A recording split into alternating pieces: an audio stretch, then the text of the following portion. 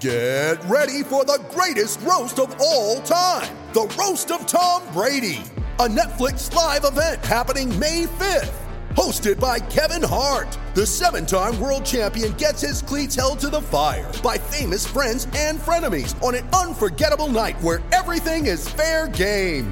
Tune in on May 5th at 5 p.m. Pacific time for the Roast of Tom Brady, live only on Netflix.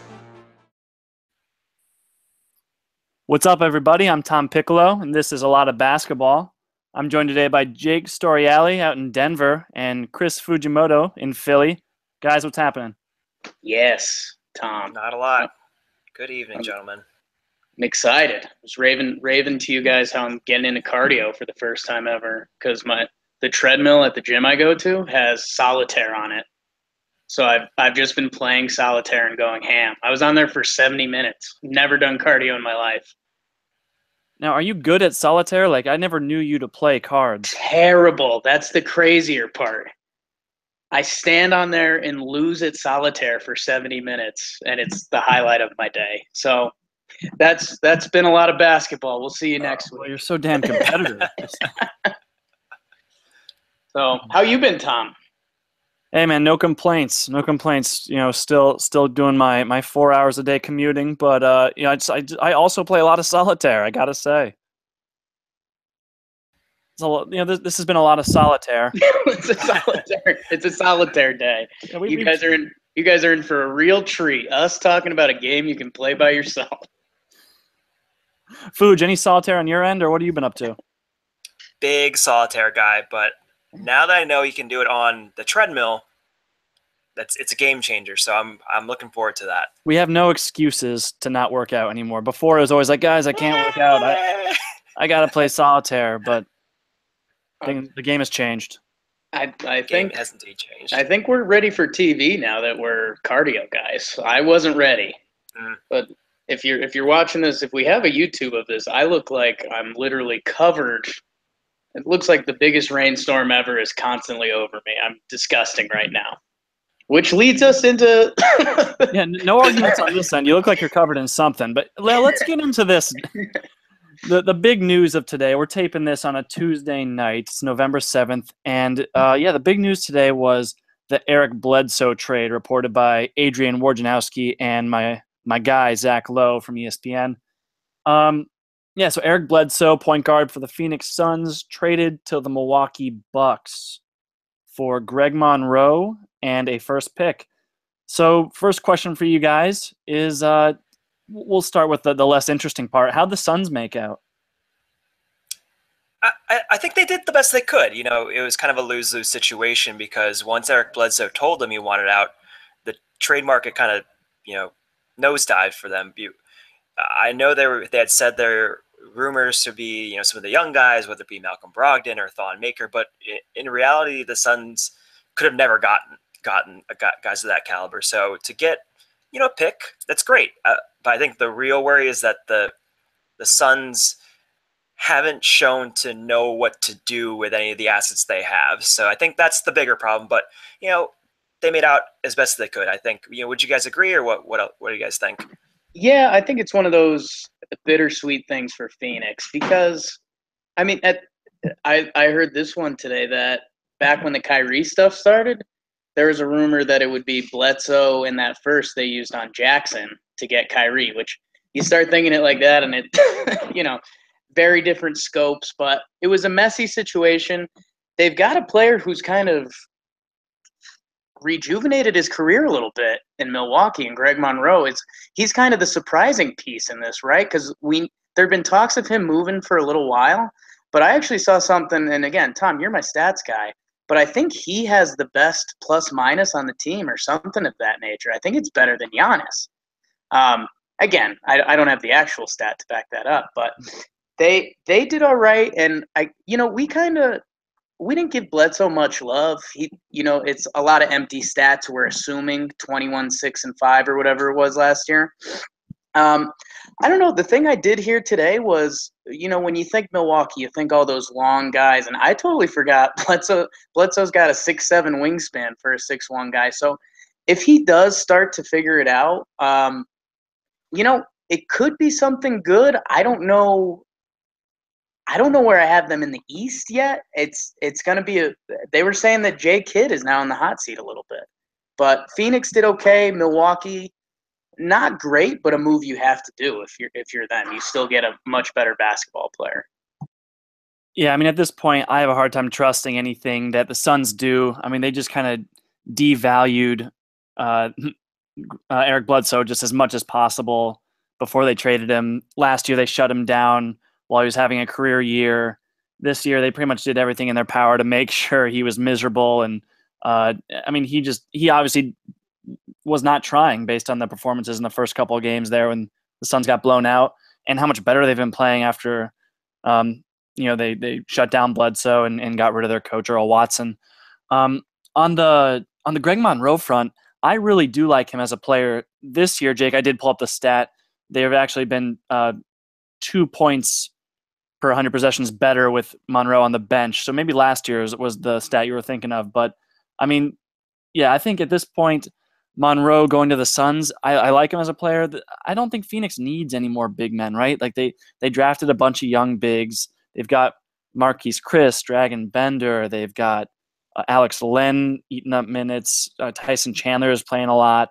It's just I don't know where Monroe's going to get his minutes, and he's kind of just salary filler at this point.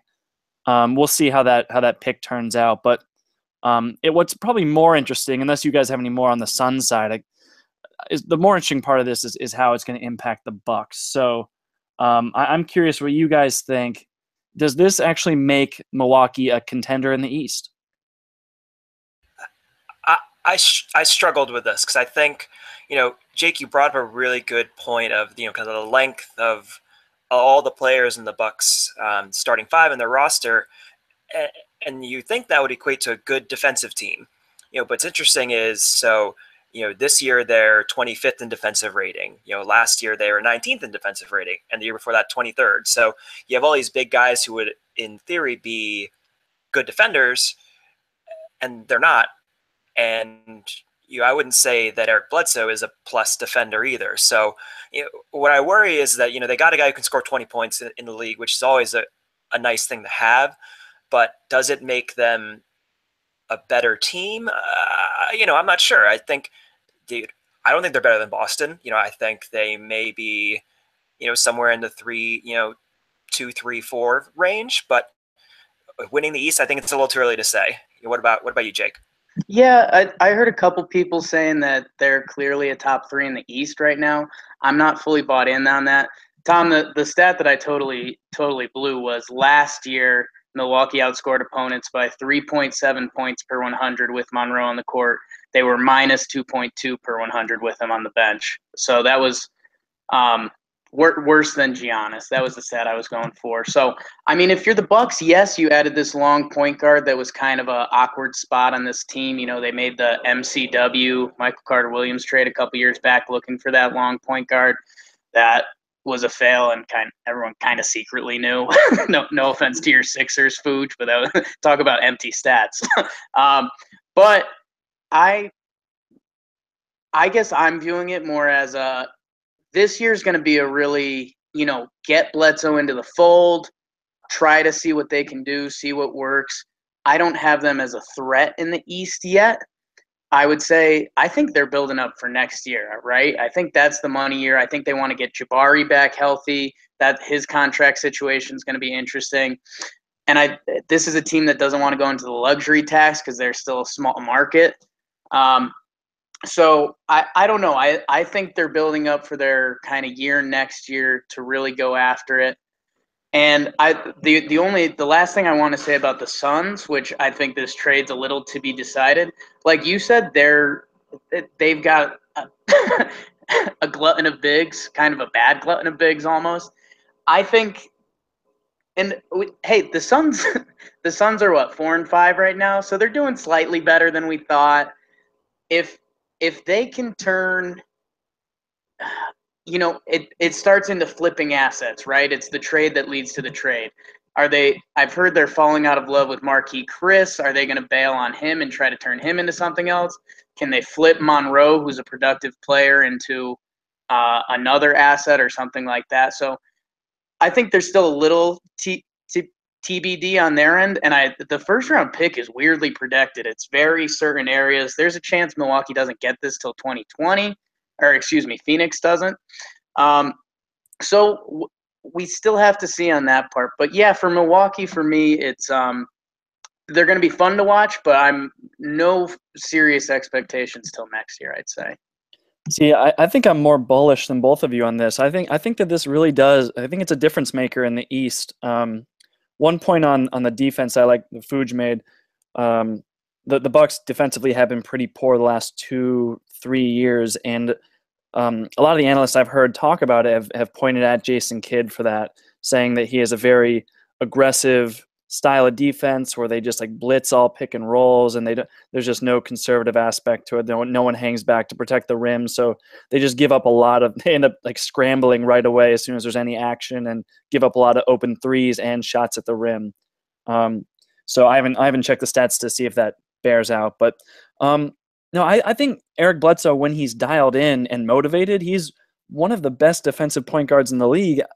When he was in LA as a Clipper backing up Chris Paul, that was his bread and butter. He was a defensive stopper on the perimeter, and he's got the wingspan, he's got the strength to switch a little bit. So I could definitely see him making a big difference in Milwaukee, and also it just gives him another rotation guy on the perimeter, right? So it will move either Malcolm Brogdon or Tony Snell to the bench, give another more depth in the backcourt for the second unit.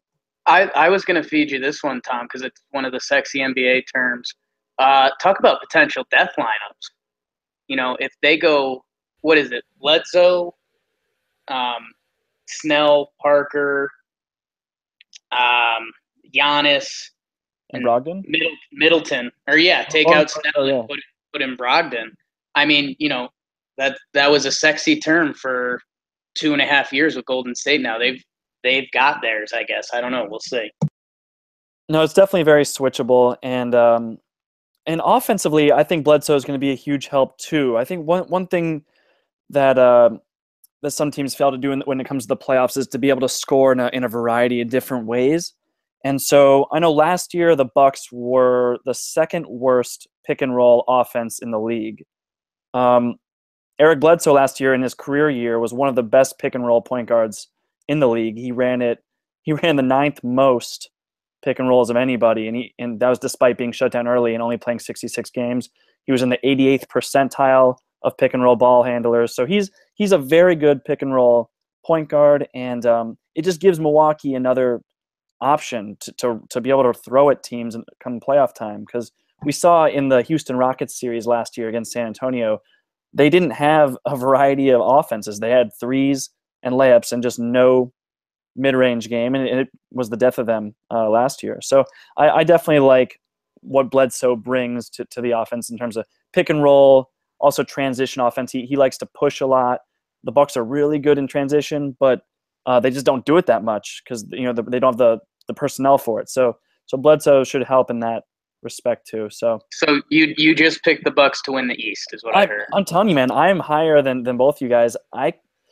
To win the East is really tough. It's going to take a while for this to gel, but definitely home court in the playoffs and making this tough for some of the teams that people probably favor here. Like the Wizards, I think, could struggle against this new Bucks team. If there's nothing else on the Bledsoe trade, I think we went pretty deep into that. We can move on to the next segment. We're calling this "Are We Worried Yet?" And we touched a little bit on this during the last A Lot of Basketball pod. But so the first thing is, are we worried yet about the Cavaliers, guys? They are really struggling. They have the worst defense in the NBA. Their record, I don't have it right in front of me here, but they are below 500. And are you guys worried yet? I would say it's a cop-out, but yes and no. I mean, I think I'm worried because they are a team of old guys who don't, they usually kind of go through lulls of being bad, but, it doesn't seem like a blip on the radar. It kind of seems like the start of kind of something that could be, the norm for them. I think they're kind of sleepwalking. The team's not good, and I think I am a little bit more worried than not. I think whether or not it's LeBron subtweeting, whether it's Dwayne Wade calling out the starters, it doesn't seem like they're really working like a professional team out there, which I think is troublesome. Yeah, and it's kind of funny because we've been telling ourselves you can't be. You almost want to say like one more week. I mean, I'm just going to be honest and say yes. Tom, stat guy, worst defense in the league. And I think one of the things that I ended last show with, maybe I didn't, but the league's catching up a little bit. And Tom, I'm just going to feed your stats because, again, I have 0. But didn't you say that the old Phoenix Suns, the D'Antoni, Steve Nash, wouldn't their pace of play be 27th in today's NBA or something like that? Yeah, it was something around there. It'd be towards the bottom of the league. So it's all about, rate of play. And, the 3-ball is the great equalizer. And, man, at the end of the day, I don't know, the Cavs are going to get everybody's best punch because it's Bron. And, man, they're going to throw out some lineups that can't really shoot. I mean, Korver's been hitting his shot this year. I think Kevin Love's been a little below his average. But, I mean, you got some lineups out there, whether it's D. Wade or Rose or whoever it may be, and after you're seeing what Kyrie's doing in Boston, what that whole Boston team is doing, yeah, you got to be a little worried about the Cavs. I mean, it's still one of those, you need to see it come playoff time to believe it. And I was digging through some of the old super team stats where I think it was LeBron's first year coming back to Cleveland. They were 19-20. His first year in Miami, they were 8-8, something like that. So you don't want to shoot the gun. They're 4-6 right now. Cleveland's not making the playoffs. No, that's not going to happen. LeBron's been to the finals the past 3 decades now, something like that. But I'm worried about this team officially. Yeah, Jake, I don't think that's crazy. I mean, it's just different. It's a different group than it was last year. The Cavs last year were second in the league in 3-point percentage. They took the second most 3-pointers. This year they're 24th in 3-point percentage, and that's the kind of thing that can be pretty variable towards the beginning of the season. Players are knocking rust off. There was a shorter preseason this year, so maybe some teams are out of rhythm. But I mean, this is just personnel wise. You lose Kyrie Irving and you trade him for in this instance Derrick Rose until Isaiah Thomas comes back. I'm also worried about them, and I think it's not just defensively. I think offensively there are a lot of question marks too. Kevin Love hasn't been a solid number 2 option in a long time. So Dwayne Wade has looked really, the exception of I think 1 game coming off the bench. J.R. Smith is shooting like 17% from 3, which won't maintain, but you never know when a team's reign is just done. And it honestly wouldn't surprise me if Cleveland, I fully expect them to make the playoffs. It wouldn't surprise me if they weren't even a top 4 seed, though. They just have seemed to really de-emphasize the regular season. It'd be interesting to see what happens when, so Tristan Thompson's out right now, Shumpert's out, and, Isaiah Thomas is probably out. So once, at least Thompson and Shumpert come back, I wonder if that helps a little. But I agree, it's how much of it is effort, how much of it is a deeper seated problem. I think falling back that LeBron's the best player in the league, put him in a 7-game series, he's going to beat these East teams. But to what Jake was saying, and to what we were just talking about, the East is much better. It may be time for us to say he's not an automatic lock through to the finals. So, and I'm worried. Just the other thing to note in this past week. So this past week, LeBron's averaging a casual 39, 7, and 10. But something of note, he played 40 minutes a game this past week in the NBA that's all about rest, and this is an aging LeBron.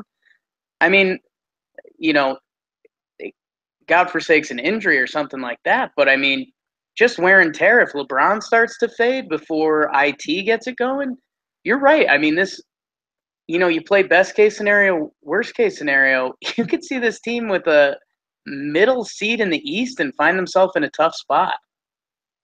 Yeah, man, LeBron is playing 38 minutes per game right now, is second most in the entire league behind just DeMarcus Cousins. So, I mean, that goes to show he is definitely being asked to carry a huge burden, especially for a 32-year-old. And considering, I heard a stat today that if you combine the minutes he played in the last 3 postseasons combined, it's like playing an additional full regular season. So, I mean, the guy's got some wear and tear. He is superhuman. And even come playoff time, I think he'll still be the best player in the league. But you need help, right? Like, it doesn't matter how good you are. You could be LeBron James. He's going to need the guys around him to step up. And it's a long season. It can happen. But, I'm more skeptical now about it than I ever have been. And we could look back on this conversation in April and, be like, I can't believe we were stupid enough to fall for that again. But, we're kind of prisoners of the moment here. So to answer the question, I am worried yet. And we're gonna keep playing here. Are we worried yet about Jimmy Butler? So this year he's averaging 15 points per game, down from 24 last year. He's got 5 rebounds and 4 assists per game compared to 6 and 5.5 last year. He's doing it in about the same minutes played. It's just, it seems like his fit in Minnesota has been kind of murky. His role there is he's 5th on the team in usage, which is shocking compared to last year. He was 2nd on the team behind just Dwayne Wade in Chicago. So I'm curious, are you guys worried about Jimmy Butler's fit in Minnesota so far? Tom, I'm not. I was bullish coming into the season on Minnesota. I had them as my 5 seed, and I could see. So the part that I loved about it was because kind of last year everyone was getting into Minnesota. Cat, Karl Anthony Towns is going to take the leap. Wiggins is going to take the leap. And then it didn't happen. And so now you've got these 2 guys who are supposed to be young superstars in the league. They bring in Jimmy Buckets for arguably a pile of trash and Lauri Markkanen. Those are Tom's words, not mine. But the part that I liked was that, there was that whole Chicago alpha male thing with Jimmy Butler, Rondo, and Wade. And only one of those players was actually in their prime and actually played good basketball.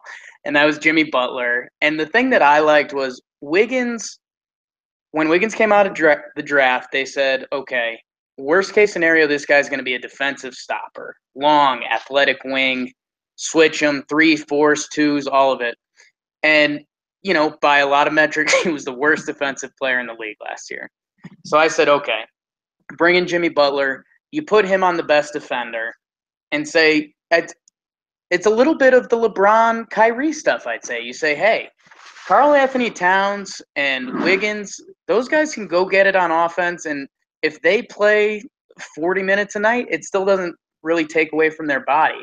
Right now, Jimmy Butler can come in, do his thing defensively, get what he can on offense, and kind of fit into this team. And that's where I think the appeal on guys like him and Paul George this offseason was that these guys could fit on any team, right? Because they can play defense. You don't necessarily need to feed them the ball, but if you do, they still get productive buckets. So I don't know. I'm not worried. I know there's some funky stats out there. They're kind of the inverse Thunder right now. If you look at some of the advanced stats, the Thunder should have a few more wins and the T-Wolves should have a few more losses. But right now I'm looking at it as a positive. Like they've kind of survived a couple games. They actually had that buzzer beater against OKC. So I'm in on it right now. And we'll see how it develops. He also had the flu for a little bit. That's kind of an underrated thing. So I'm looking at it as a positive thing right now. Jake, you mentioned funky stats. I've got a couple for you. If you're, I don't want to go too nerdy here, but that's kind of my role. so I'm just going to embrace it. The Timberwolves right now this year are averaging the second most shots allowed in the restricted area per game. They're allowing about 31 shots in the restricted area per game, which is the second most. And obviously that's not a good sign for your defense. But in terms of rim protection, they're also third worst in protecting the rim. So they're allowing teams to score at about 68% in the restricted area. That's third worst in the league. So it's really hard to build a good defense when you're so vulnerable, just letting teams get into the restricted area and score at will there. But in their defense, and from the mid-range, which is like the least efficient shot in basketball, they are making teams shoot a lot of mid-range jump shots, and that's usually a quality of a good defense. But teams are shooting 49% from the mid-range on them this year, which is by far the best in the league. So, a lot of that is just pure luck, to be honest, and like a small sample thing, right? Like the best team in the league last year, like in terms of like giving up field goal percentage in the mid-range, was like 42%. So that's not sustainable, is my point. Like that'll come back down to earth. Teams are going to stop lighting up the mid-range on the Timberwolves, but I guess that's the thing that has me optimistic, Tom. I mean, all these stats look terrible right now, and they're still a top team in the West.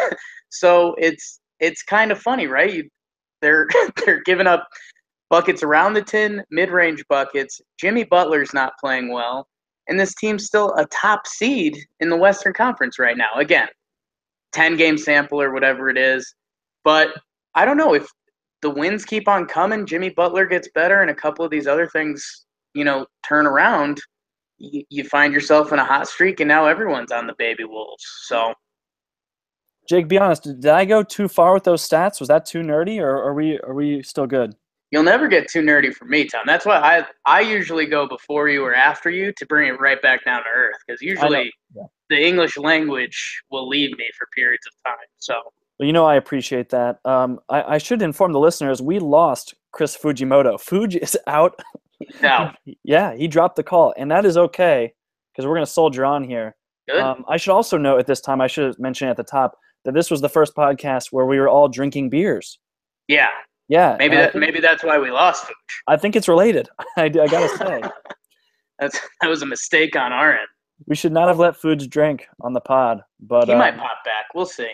Yeah, I just reinvited him. But we'll keep going here, Jake. I think you and I can still throw out some takes.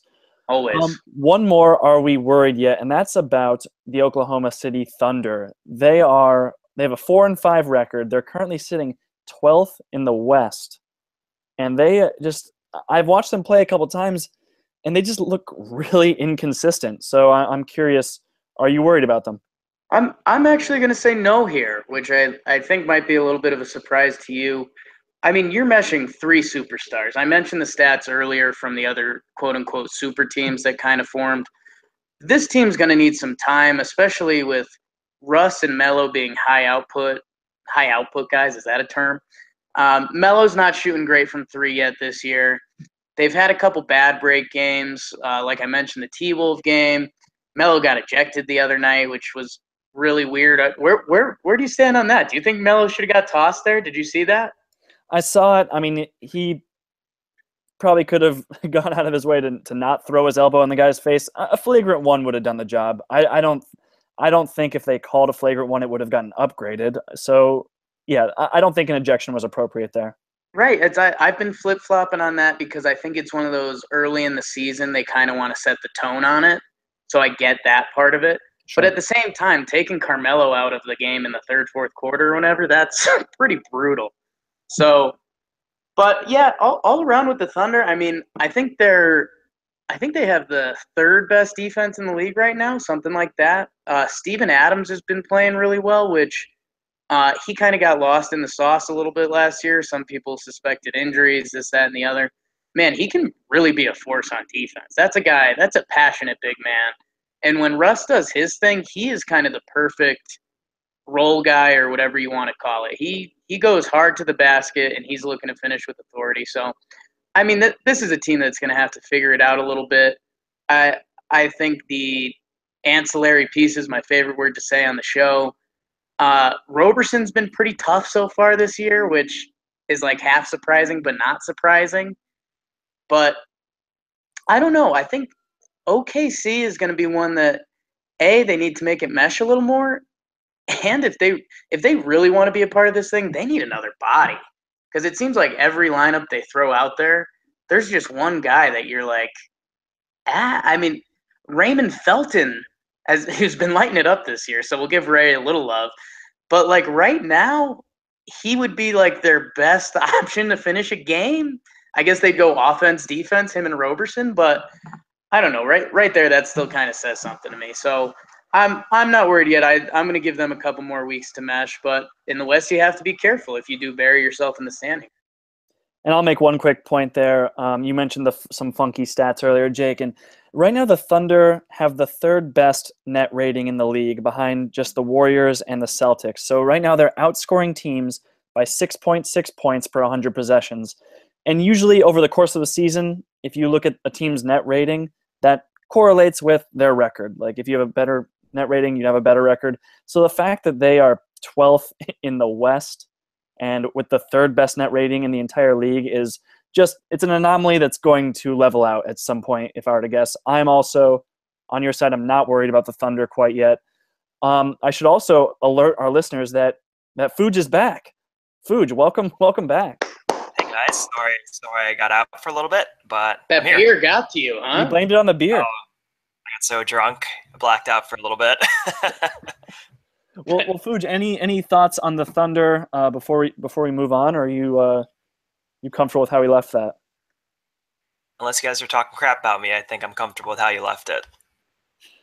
Okay, then you should not be comfortable. do not listen to this when we put it up. So we're done with the "Are we worried yet?" segment, and we're moving on to overreaction. Overreaction. We're 10 games into the season. It's time to overreact a little bit. And the first thing I want to do here is I want to hear you guys redraft the top 5 draft picks from the 2017 draft. I heard Bill Simmons and Tom Haberstroh did this on his pod. They just did the top 3. I want to do top 5. I think it's an interesting conversation given how many rookies have looked so good, and also just kind of how Markelle Fultz has looked and his injury status. So, Fuge, you're just getting warm again. I'll go back to you. What if you're to redraft this? I know you're a 76ers fan, so you might be a little biased, but how would you go? Well, I think it's, this is, I look at it based on performance, certainly not necessarily considering the fit for teams, because I still maintain that, Fultz probably would still be the best fit for the Sixers, but you can't ignore how, in one, I think he's looked great.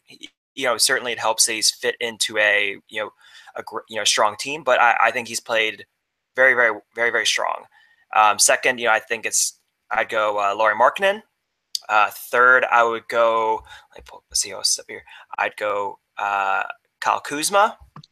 Time out. Was that Markkanen 2-hole? Yeah, man. 16-9. You gotta respect the hustle. I love that. So and then rounding out my top 5, I'd probably go Donovan Mitchell 4th, and then Dennis Smith Jr. 5th. I think both those two guys, even though they performed a little bit better than I thought they would this year, and in both instances their upside is really, really strong or really, really high. So I think they're kind of like a big upside pick, even though they performed well out the gate. Tatum, Markkanen, Kuzma, Mitchell, Smith. Totally overreacting. Yeah. Holy smokes. Tom, I want to hear you after that. I didn't expect any of that. Man, I have been shifting my top 5 just constantly since we've been doing this pod. I've been barely even listening to anybody because I've been shuffling my rookies. I have no idea how to redraft this thing. Like, I noticed Fuge left Fultz out of his top 5. Is that right? I did. I think. It's what you said in the beginning. Everyone else has looked, passable in a way that it's like, in this overreacting exercise, I think I could find 5 guys that I'd want better or want more than Fultz, but still love him. Don't take this out of context, Sixers fans, down the road when Fultz is killing it for us. So. And all right, so I'm just going to go with what I have here. Food, you and I agreed on one. So Jason Tatum is my number one pick. He's averaging 14 points, 6.5 boards. He's shooting over 50% from the field, better than 52% from three, and 82% from the free throw line through 11 games. And just it's not just offensively, though, which everyone kind of figured he'd be kind of one of the more polished players.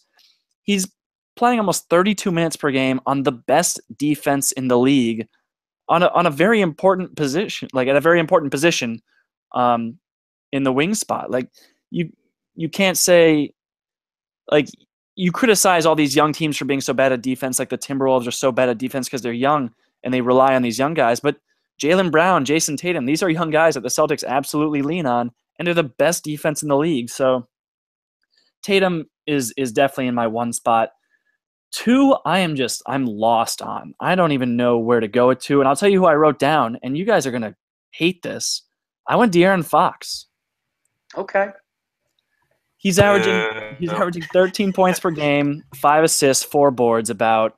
He's only shooting 41% from the field, which is pretty bad, but he's shooting 66% in the restricted area, which is by far the best among rookie guards. It's like puts Dennis Smith Jr. to shame. He's like at 51%. Fox just like has a nose for the rim. Like he gets there, he finishes. He's very strong for his size, and honestly, he's one of the rookies I've just watched a lot of, and he is so impressive on tape. He's so fast, so quick with the ball, and even though he's only shooting, he's barely shooting at all from three, and when he does, it's ugly, but his free throw percentage is good. It's very good, so that's usually indicative of having some stroke in the future. Yeah, so enough on Fox. Fox is my two. Enough justifying that.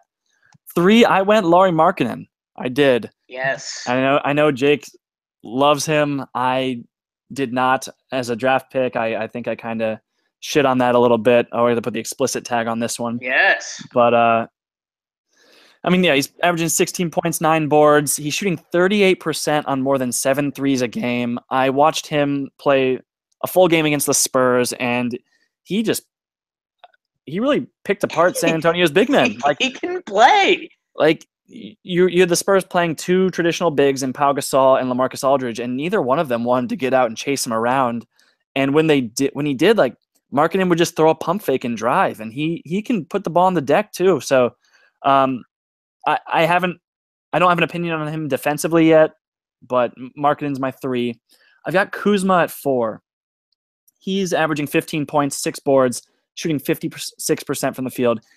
Again, I'm going to go with a restricted area stat. He's shooting 80% in the restricted area. That is just a little worse than LeBron, who's the best in the league, and just a little better than Anthony Davis. So, yeah, Tom, I'm going to cut you off there because Kuzma's the whole wild card in this, right? It's still a lot of the top names, and Kyle Kuzma, who it's funny, my new thing, and I heard SVP and Russillo got back together today. One of my favorite sports talk tandems. If you get a chance, listen to them, because I should be giving them recommendations. But it's funny how the media can twist it, right? Because everyone was talking about how Kyle Kuzma's this hyper athletic guy, can do a lot of things on the court, and there's been a lot of Kyle Kuzma types that go at that part of the draft, right? Because it's kind of the end of the first round. You're like, well, we might as well take the most talented guy we can and hope it works out.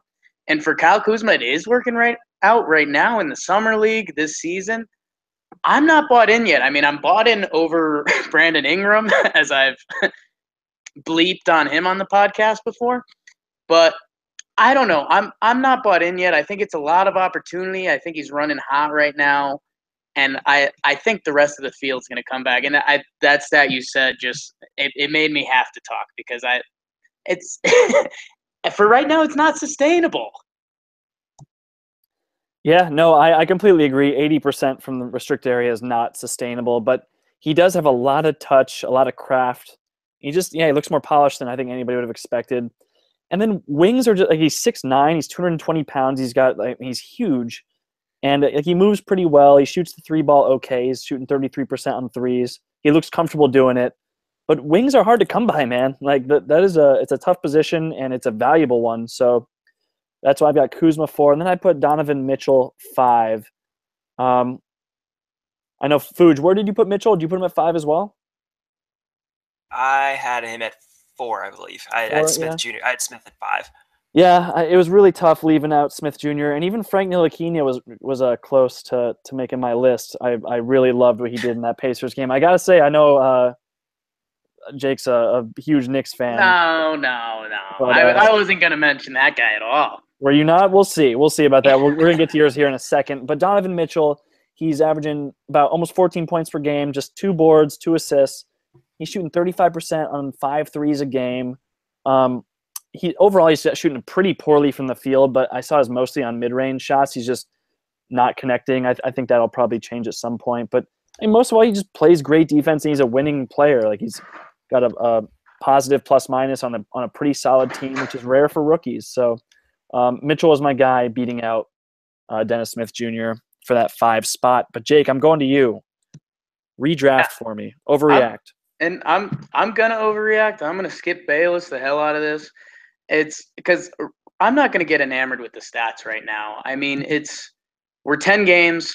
They're rookies, and for some of the things you guys gave love for, I'm gonna actually penalize. I'll start with Tatum. Tatum's getting coached by the best dude in the league. I mean, Stevens is climbing the ranks fast if he's not already there. I heard him getting some crazy comparisons today, and I think he's just a good coach, good team. So I'm actually going to penalize him for that player-wise, which is unfair, but good. That's how I'm going about it. Man, I love Markkanen. I love Frank Ntilikina. I guess I'm going to start scouting European basketball. If you had to ask me the number one guy from this class, man, let me jump in front of the bus. Give me Lonzo. This guy is special. I know. Let's go. There we go. The shooting's not there, right? Shooting 29%. Is that the number right now? But he's still doing, I mean, borderline wizardry with the passes he can do. And again, this is a team that we're talking about what? Kyle Kuzma being their go-to scorer? You know, I think Kyle Kuzma should get some of his love is Lonzo Ball. And I think some of their young guy chemistry and what Lonzo can do is setting him up to be in a good position. I'm going Lonzo 1, man. I think because shooting develops for rookies, right? Or it at least gets better. I don't know where Lonzo lands. I know his shot's ugly right now. He probably goes through a year where it gets reworked, and it's going to be a pivot year where he talked to some shooting guru. If he starts the year shooting well, he's good. If he doesn't, he's not a shooter anymore. And that's going to be a big thing for him. But I think it comes around for him. And, man, he's a special passer. He's been grabbing rebounds. I'm still in on Lonzo. If LiAngelo's listening, he's in a Chinese prison right now. I don't know if you guys heard that. Well, we're not going to deep dive into that. But the Ball brothers, I'm all in on the Balls. Give me them with the first 3 picks. No.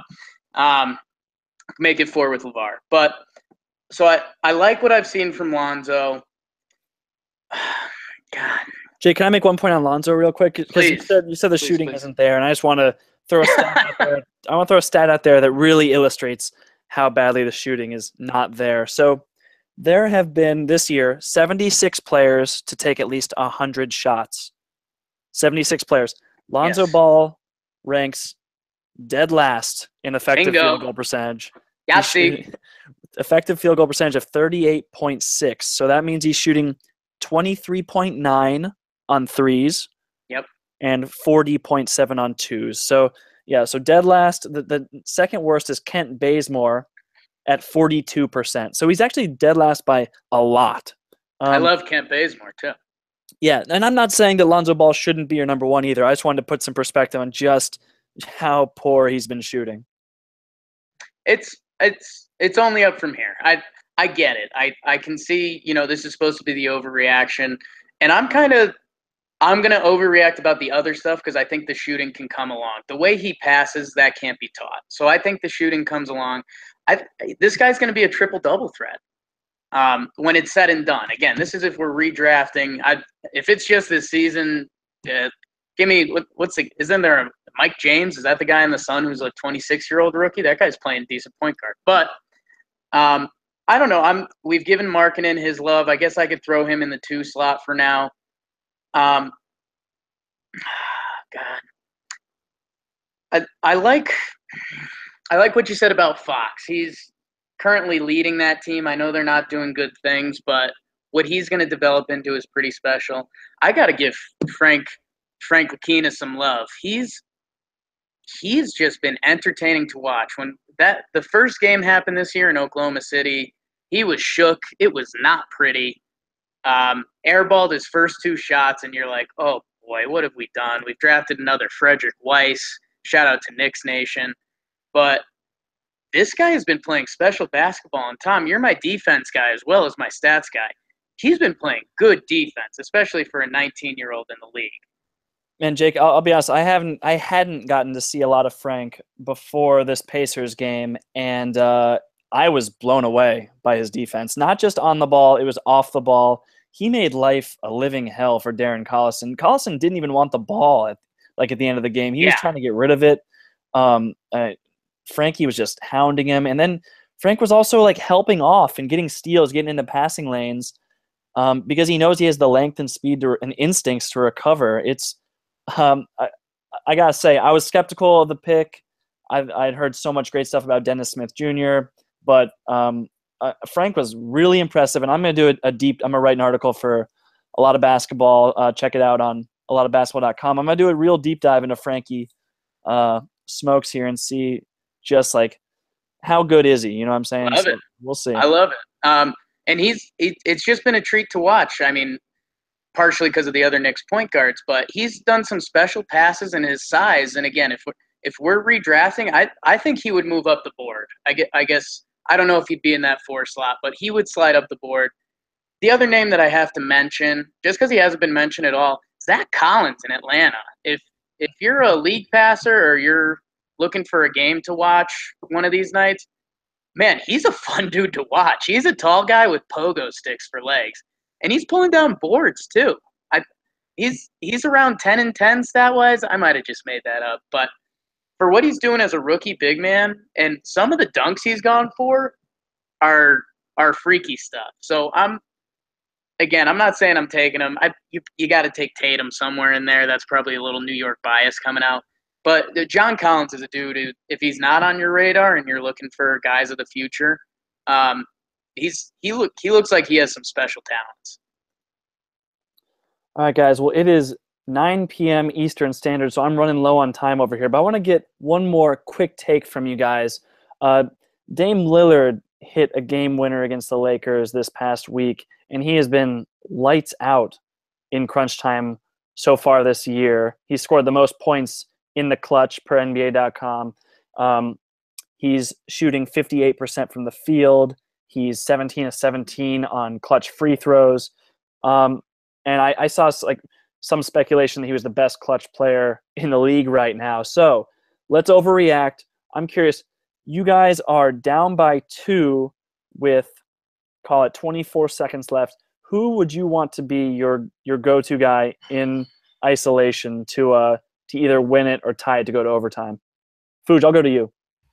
Yeah, I think I knew all those stats you said about Dame, but didn't really realize his impact in crunch time. But for me, it has been for the last few years, and it's Kevin Durant. I think you get a guy who's and kind of, for me, it comes down to, well, is it good? I'd rather have a guy who's a wing getting that kind of shot, because you may get a defensive mismatch on him, and he may have a lot more shots available to him than a guard would. But don't have the stats back it up. But I've always been a Kevin Durant in the crunch time kind of guy. Yeah, and Durant's a great answer, Fuj. I mean, he can, because you're thinking about, okay, you want to if you get a 3-ball to win it, yeah, hit it, win the game. But you feel like he's got the offensive conscience to bring it down low if he has to, get the 2, go to overtime, and go from there. I'm going to mix it up. Durant's a great answer. Hey, and I took love away from some Celtics. I'll give it right back. How about Kyrie Irving? Kyrie Irving's probably I shouldn't say he's the best one-on-one player in the league. Tom would eat me up for that, I think. But he's got the best handles in the league, in my opinion. In isolation, if you're the defender, that's just a nightmare. I mean, this guy's got tricks up his sleeve that one false move, not only can he beat you, but he could drop you, and you'll be a SportsCenter highlight real quick. But he also hit the game-winning 3 in Game 7 of the finals. So I'll give Boston and Kyrie some love, which, hey, talk about a guy sneaking up the MVP race. If the Celtics get the 1 seed, we talked about it at the beginning of the year. But give me some Kyrie right now. I like that answer. That's a good answer, Jake. Jake, I'm going to surprise you here. That was actually going to be my answer. We probably should have talked a little bit about it beforehand. Well, wait, let me I retract it. Lauri Markkanen. Lauri Markkanen, that's your guy. I mean, Irving has scored the second most points in the clutch so far this year. He's a +9. He and his team are +19 when he plays clutch minutes. He's shooting 54% from the field. So he's got 36 points and 7 assists in crunch time. And Tom, he's amazing. You're making me laugh. I was actually going to say Durant, but Fuge said it. So that's where I was spinning off that. So the one thing we didn't coordinate on, we stepped all over each other. But I guess let me pass on that topic to you. I mean, are those guys the clear 1-2, Durantula and Kyrie? I mean, should Lillard be in that conversation? Who are we missing? I mean, probably missing LeBron just because of his ability to get to the basket and draw fouls. Giannis is trying to get himself into that conversation, but it feels like in crunch time you want guys who can shoot, right? Who can turn over one shoulder, fade away, and hit a shot with a lot of consistency. But I mean, Giannis and LeBron's ability to get to the rim on just anybody and get a good shot over anybody, it's kind of unparalleled. So I think those two belong in the conversation.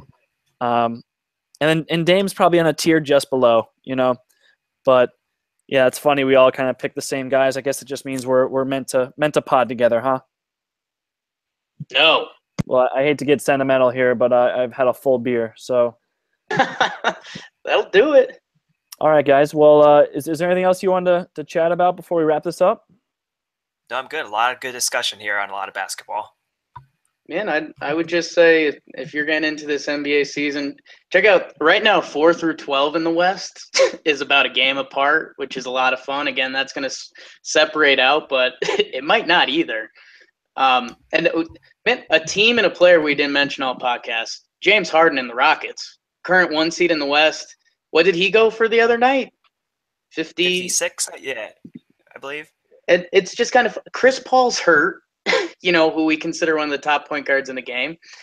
And this team's still doing it, and he's still doing it. It seems like he kind of doesn't get the love, and it's probably because some of his defensive liabilities. But, man, he's doing special stuff. And we just went, an hour podcast and didn't mention his name once, and the 1 seed in the toughest conference. Yeah, definitely took Harden for granted a little bit on this pod. We'll show him some love in the next one because he's definitely looking like an MVP candidate. He put up 54 the other night and accounted, I think, for 90 of his team's points when you include assists. So, yeah, he's a total stud and also in that clutch conversation. But yeah, we'll talk about him next time. We didn't mention him at all. The dude gets to the line most in the game and is one of the best scorers. It's true. Yeah, we didn't mention him. Yep, but other than that, I think you guys should check us out at Talkin' Knicks as well. It's another podcast we do where we just focus just on the Knicks. Some of us are on that one. We're also joined by Kenny Poon, Greg Poon on Talkin' Knicks, and Kevin McGovern for a lot of basketball. I'm Tom Piccolo. Thanks for joining us, guys. We'll talk to you soon. Have a good one, guys. Thank you.